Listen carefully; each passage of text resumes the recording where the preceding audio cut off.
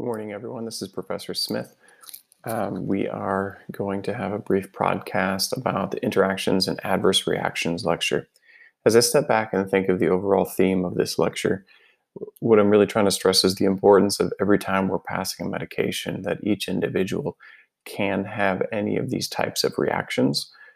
So it's kind of a broad lecture that's applicable to every time that you pass medications, and to help individuals understand the implications of taking medications, even when they're at home. So overall, we have to understand that medication safety it needs to happen in all aspects. So even taking the medication, giving the medication to an individual client, but also making sure that the med reconciliation has been done appropriately. And this is checking to make sure that the medications that we start someone on in the hospital are the same ones that they should be taking at home. We also need to make sure that the medications that they're on in the hospital are the same ones that they will be going home on as well. And some of that will change depending upon, well, this individual medication may be affecting their electrolytes or their blood pressure, and they're being admitted to the hospital for electrolyte or blood pressure issues. And so those wouldn't be times where we would want all the medications to match up. So each time that we look at them, we have to make sure that we're making the appropriate choices for those medications and the way that they're applicable to the individual client. Also, we need to make sure that we safely dispose of medications. We talked about having specific medication disposal bins at the nurse's station, but also when individual clients go home, how are they disposing of medications? Are we talking with them about that? One of the main things one of the things that I saw as working in an outpatient clinic was that there was difficulty in disposing of needles. So are we discussing, sharps containers going home with individuals so they can put the needles within the sharps container and safely dispose of them at a pharmacy or an ER or a clinic. So overall, when we give medications, we're looking for that expected pharmacologic action. We have their therapeutic actions that we're trying to use these medications for. The example that we talked about during class was diphenhydramine. Its expected pharmacologic agent is that it's an antihistamine medication. We're usually using that to treat allergies, but we can also use diphenhydramine for motion sickness. We can use it for nausea. We can help it for sleep aid. It is a known sedative, and it also can be part of a treatment plan for Parkinson's. So we have the expected therapeutic action, which is its antihistamine properties, but also we have the therapeutic uses. So all those other ones, so antiemetic, sleep aid, and its adjunct use in Parkinson's disease. So that's what we want it to do. What we don't want it to do is to potentially have side effects that are limiting. But overall, looking at side effects, that's the unintended effect of a drug that occurs at therapeutic doses. So we're giving it giving the medication at an appropriate milligram level, and individuals are having side effects. The most common side effects are nausea, constipation, diarrhea, and dry mouth. These are kind of the everyday side effects that almost every medication has, but we need to discuss these side effects with individuals. So overall, GI side effects are the most common. Side effects are both predictable, can be predictable. They can be desirable, but they also are more than likely going to be undesirable. And as we go towards some individual medications, we'll talk about how we are using some medications not necessarily for their therapeutic action, but for the side effect profile. So there is an antidepressant that we can use that has a sedative effect. And so sometimes we use that antidepressant for a sleep aid. We know it's a side effect of taking that medicine. And so really we're using it for the side effect, but not the intended therapeutic action. A lot of the education that we're talking about with individuals includes the discussion around the side effects, how to manage them, getting individuals ready to feel what these side effects are, or potentially, if they have a side effect, if these medications have a side effect of constipation, maybe we're increasing fluids and increasing activity. So overall, side effects are usually manageable, but they can lead to non-adherence to plan. Okay, so then we shift up uh, to a different degree, and this is now the adverse reactions. Adverse reactions are unintended and unexpected effects of a drug that are more severe and can be life-threatening. Okay, so what we're talking about here, we'll go back to our example, diphenhydramine. The side effects, a dry mouth, it can cause some drowsiness, but there are some more serious life-threatening effects of that drug, to include dizziness, which can cause falling. It can also cause seizures. It can also cause hyperactivity and excitation in children. So all of those are labeled an adverse drug reaction. So remember, side effects are anticipated, but unintended, and then adverse effects are unintended and unexpected. And they're usually almost always more severe and have the level, or they can go to the level of potentially being life-threatening. And the most life-threatening side effect, or the most common life-threatening side effect of a new medication or of any medication, is an adverse reaction called hypersensitivity type 1 reaction. This is an allergic reaction. It's IgE mediated. It is a reaction of the mast cells in circulation where they have this profound release of histamine that causes vasodilation, smooth muscle spasms. It can cause some smooth muscle contraction. And when we say smooth muscle spasm and contraction, we're talking about the airway.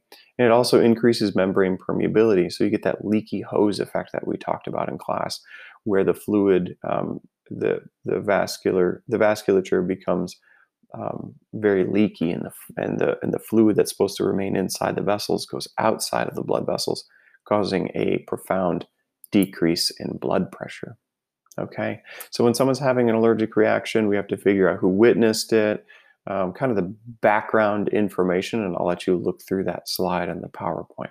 But an allergic reaction, a hypersensitivity type 1 reaction, that has gone to anaphylaxis is an emergency. It's an absolute emergency because of its effects on the airway.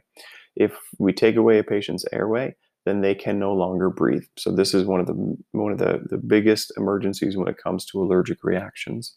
And we discussed, and we will discuss in the future, treatment for anaphylaxis includes epinephrine, antihistamines, corticosteroids, fluid replacement, and H2 receptor antagonist. And we'll go through those as we get deeper into the year.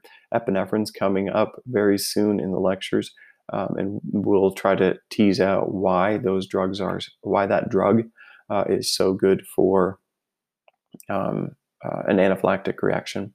And as we look at the overall population who we are serving, this also includes pediatrics.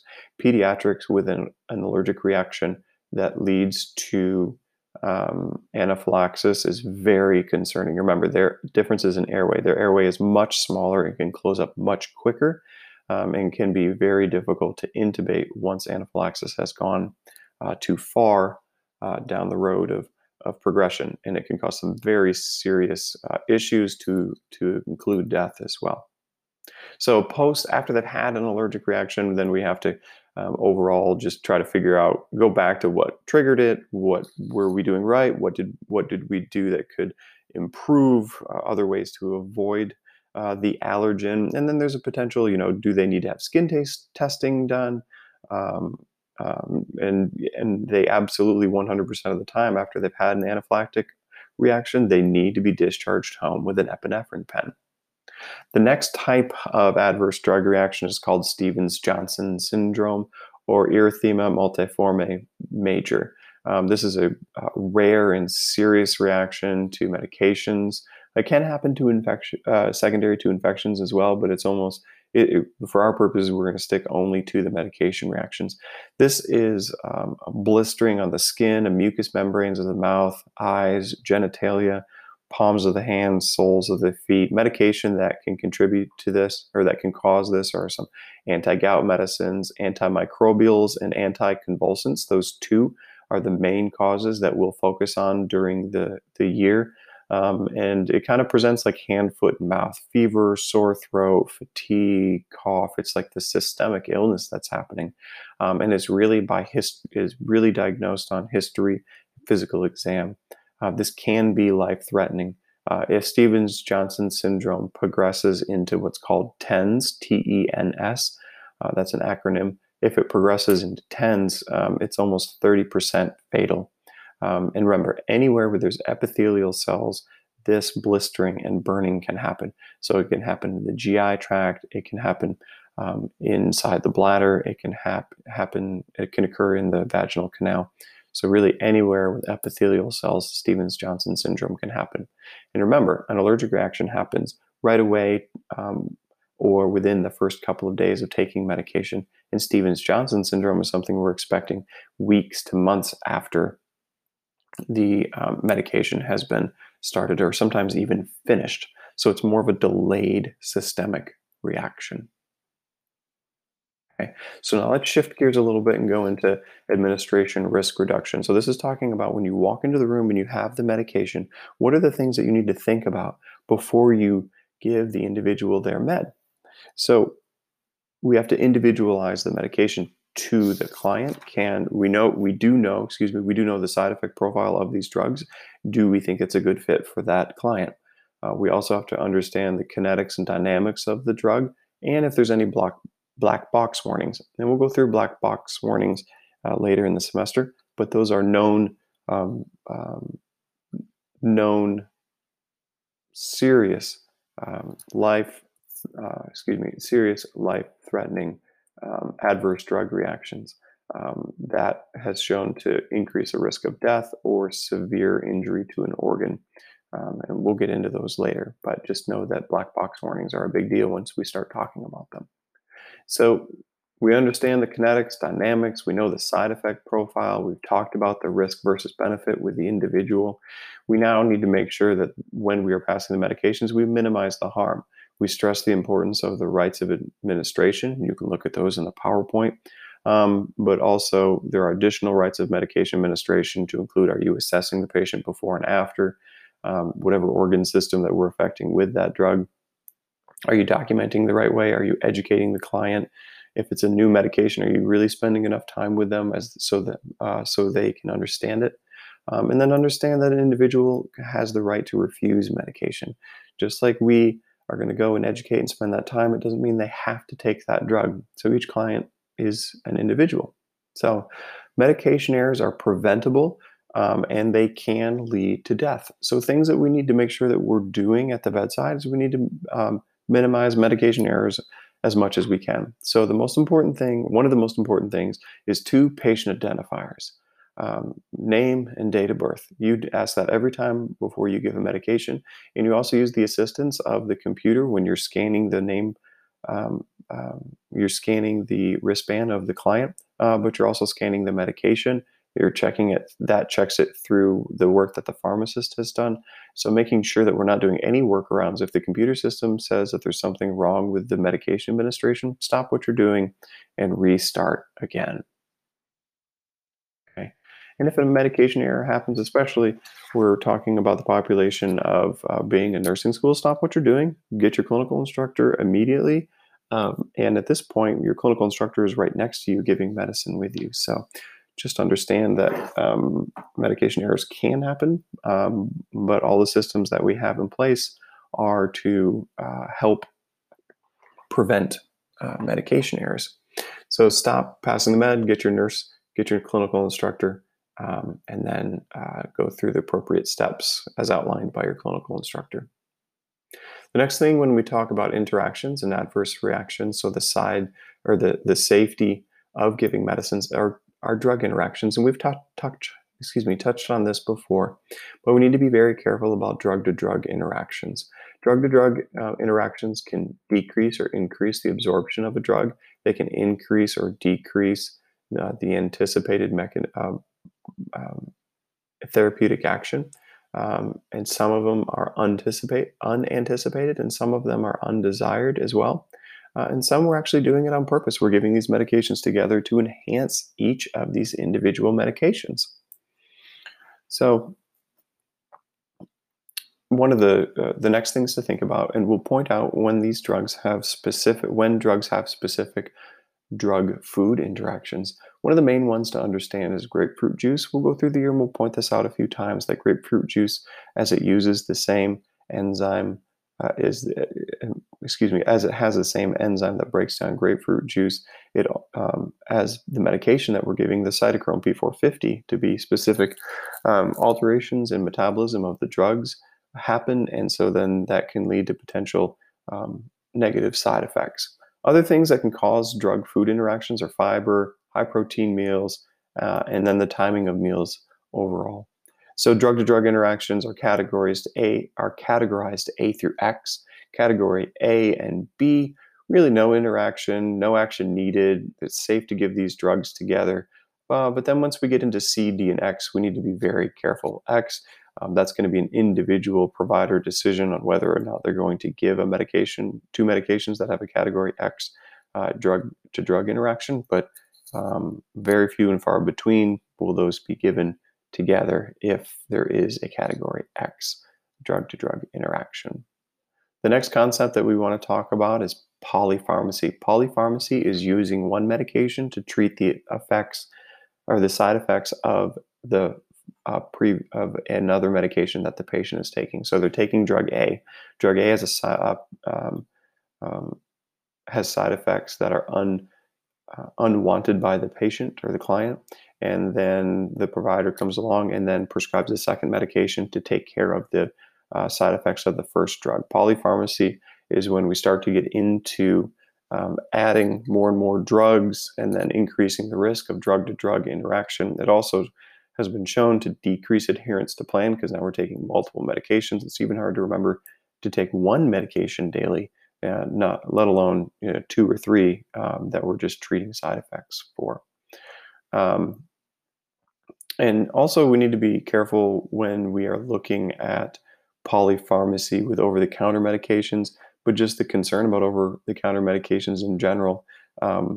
There's not a lot of research or resources out there right now that we have for some of the over-the-counter medications and their interactions with prescribed medications.